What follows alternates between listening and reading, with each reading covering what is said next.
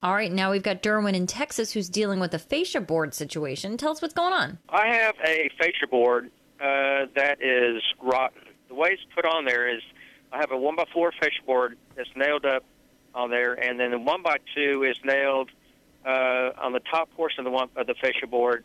Yep. And which kind of and the gutter is nailed to the 1x2. So I guess the 1x2 keeps the gutter from resting up against the fascia board. Got it. Keep from rotting. Mm-hmm. So, but the drip edge, there's a drip edge that's nailed to the top. So like a 2x2 drip edge, and the top part of the drip edge is nailed to the roof deck, and then it lays, the other half lays into the gutter. So what you want to know is how can you get the rotted fascia board out without taking apart your gutter and your drip edge and your spacer and all that stuff, right? Right. There's no way to surgically remove the fascia. It's like one part of the assembly.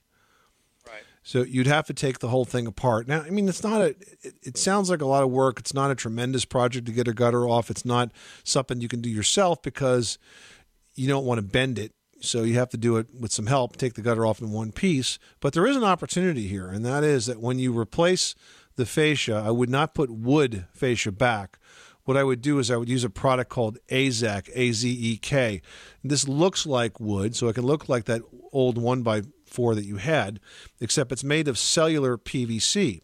So it cuts like wood and it looks like wood, but it never rots. So I would definitely suggest that this is an opportunity to improve the material that you're using there. Now, whether or not you put back the spacer and the gutter the way it was before is up to you. You really don't need to have a spacer. You could put the gutter right up against the AZEK, then have the roof just lay into the top of the gutter. That would be the most normal assembly for that kind of thing.